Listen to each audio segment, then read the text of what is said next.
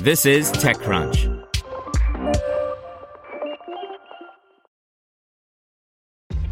This episode is brought to you by ShipStation. You know, some things take a lot of work, like sending little robots to far-off distant planets. And just as that's challenging, so too is running a successful e-commerce business, especially when there's so much to do. So I want to introduce you all to ShipStation. Now, I love using ShipStation because of its easy-to-use dashboard, which makes managing orders and printing labels a breeze and super smooth. Oh, and the customer service is just out of this world. It's exactly what you need to help grow your business. Sign up for your free 60-day trial at shipstation.com/technews. That's shipstation.com/technews. Brought to you by Quip, makers of the Quip electric toothbrush. Make good habits simple with a new brush head, floss refill, and toothpaste delivered every 3 months. Set start at $25. Get your first refill free at getquip.com/techcrunch. How Hoop hit number 2 with its Tinder for Snapchat by Josh Constein. Snapchat's developer platform is blowing up as a gateway to teen social app users. Hoop is the latest SnapKit blockbuster, rocketing to number 2 on the overall App Store charts this month with its Tinder-esque swiping interface for discovering people and asking to message with them over Snapchat. Within a week of going viral, unfunded French startup Daz saw Hoop score 2.5 million downloads. The fact that such a dumbfoundingly simple and already ubiquitous style of app was able to climb the charts so fast demonstrates the potential of SnapKit to drive user lock-in for Snapchat. Because the developer platform lets other apps piggyback on its login system and Bitmoji avatars, it creates new reasons for users to set up a Snapchat account and keep using it. It's the same strategy that made Facebook an entrenched part of the internet, but this time it's for a younger crowd.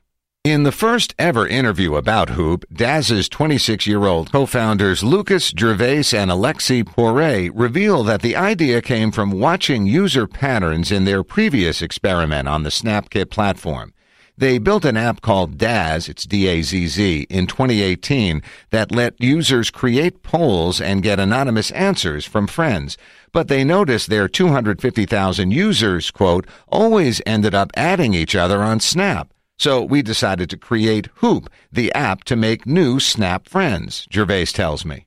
Gervais and Poiré have been friends since age 2, growing up in a small town in France. They met their 2 developers in high school and are now marketing students at university. With Hoop, they say the goal was to meet everyone's needs, from connecting people from different cultures to helping lonely people to feel better to simply growing your Snapchat community. At first, Hoop for iOS or Android looks just like Tinder. You create an account with some photos and bio information and start swiping through profiles. If you like someone, you tap a Snapchat button to request their Snap username so you can message them. But then, Hoop reveals its savvy virality and monetization strategy. Rather than being able to endlessly swipe right and approach people, Hoop limits your asks by making you spend its in-app Diamonds currency to reach out.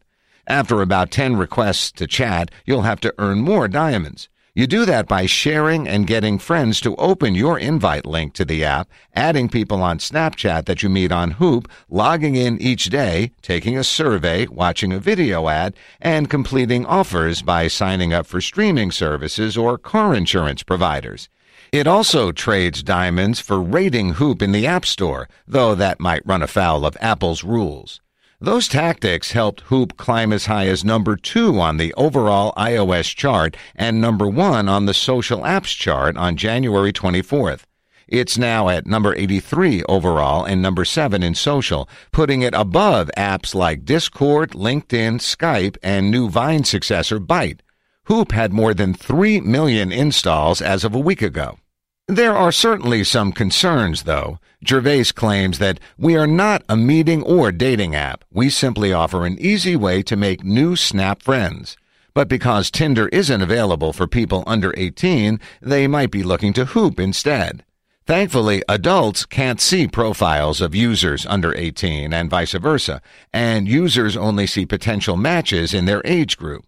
However, users can edit their age at any time. SnapKit keeps startups lean. Tools like Amazon's AWS have made building a startup with a lean team and little money increasingly easy.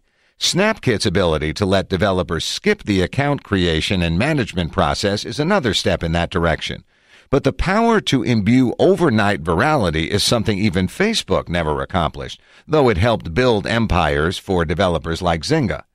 Another SnapKit app called YOLO for receiving anonymous responses to questions shot up to number 1 in May.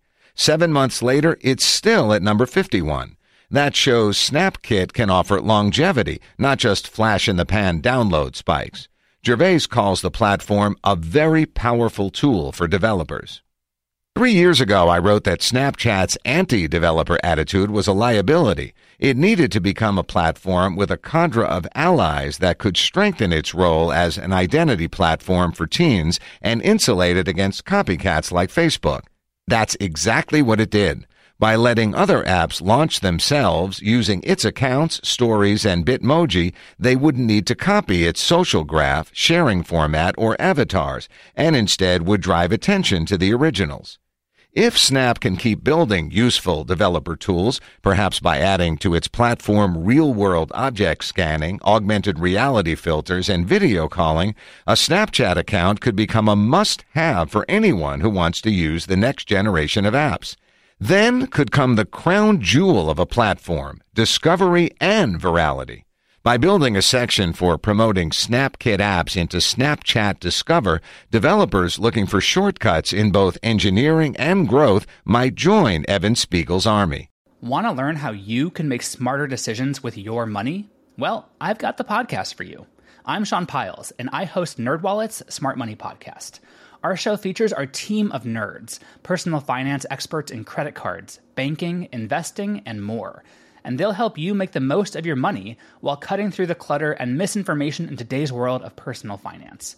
You'll get clarity on strategies to help you build your wealth, invest wisely, shop for financial products, and plan for major life events. Listen to NerdWallet's Smart Money Podcast wherever you get your podcasts.